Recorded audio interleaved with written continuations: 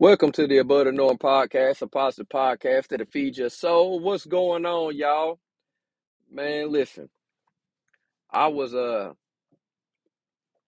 watching on YouTube and a news. I ain't gonna call it an article because I wasn't reading it. An interview came up with Kirk Cameron, right? And he's wrote this book about the fruits of the spirit. And he wrote letters to these libraries. Hey, look this up. Look this up. This just happened a few days ago. And he was wanting to do, it's a children's book. And he was wanting to go to these libraries and read this children's book about the fruit of the spirit and a Christian way of thinking, perspective thing, the right way, right?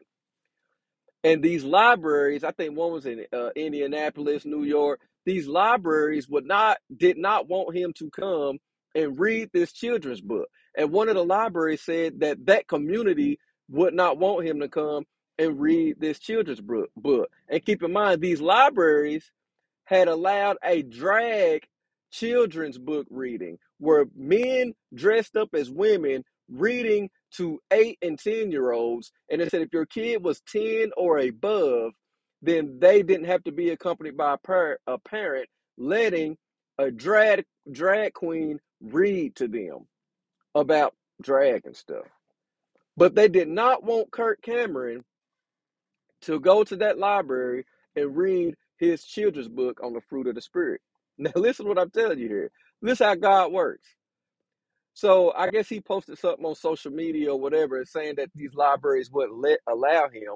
It was so much pushback from the community because they wanted it that the library chains allowed him to come read that children's book on the fruit of the spirit. And they said more than 2,500 people showed up. And it was the most in the history of they've been doing these readings or whatever in the library, that this many people have came to listen to a public reading.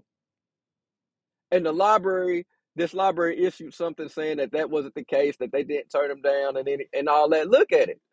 So he's going on. It was 54 libraries that turned him down from reading a children's book on the fruit of the spirit, right?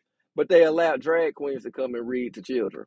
This is America. This is where we live at right now. But listen how God works.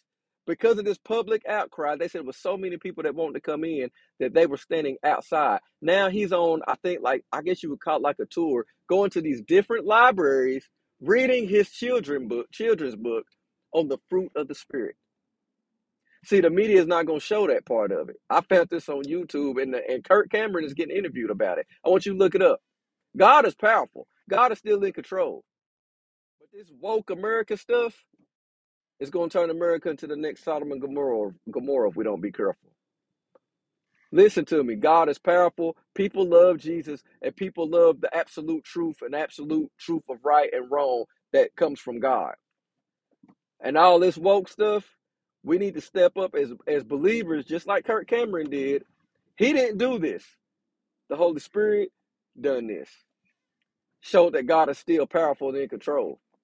So if he can do it, let's us as believers stand on just as much things as he's doing. Shout out to Kirk Cameron. Keep it moving above the norm.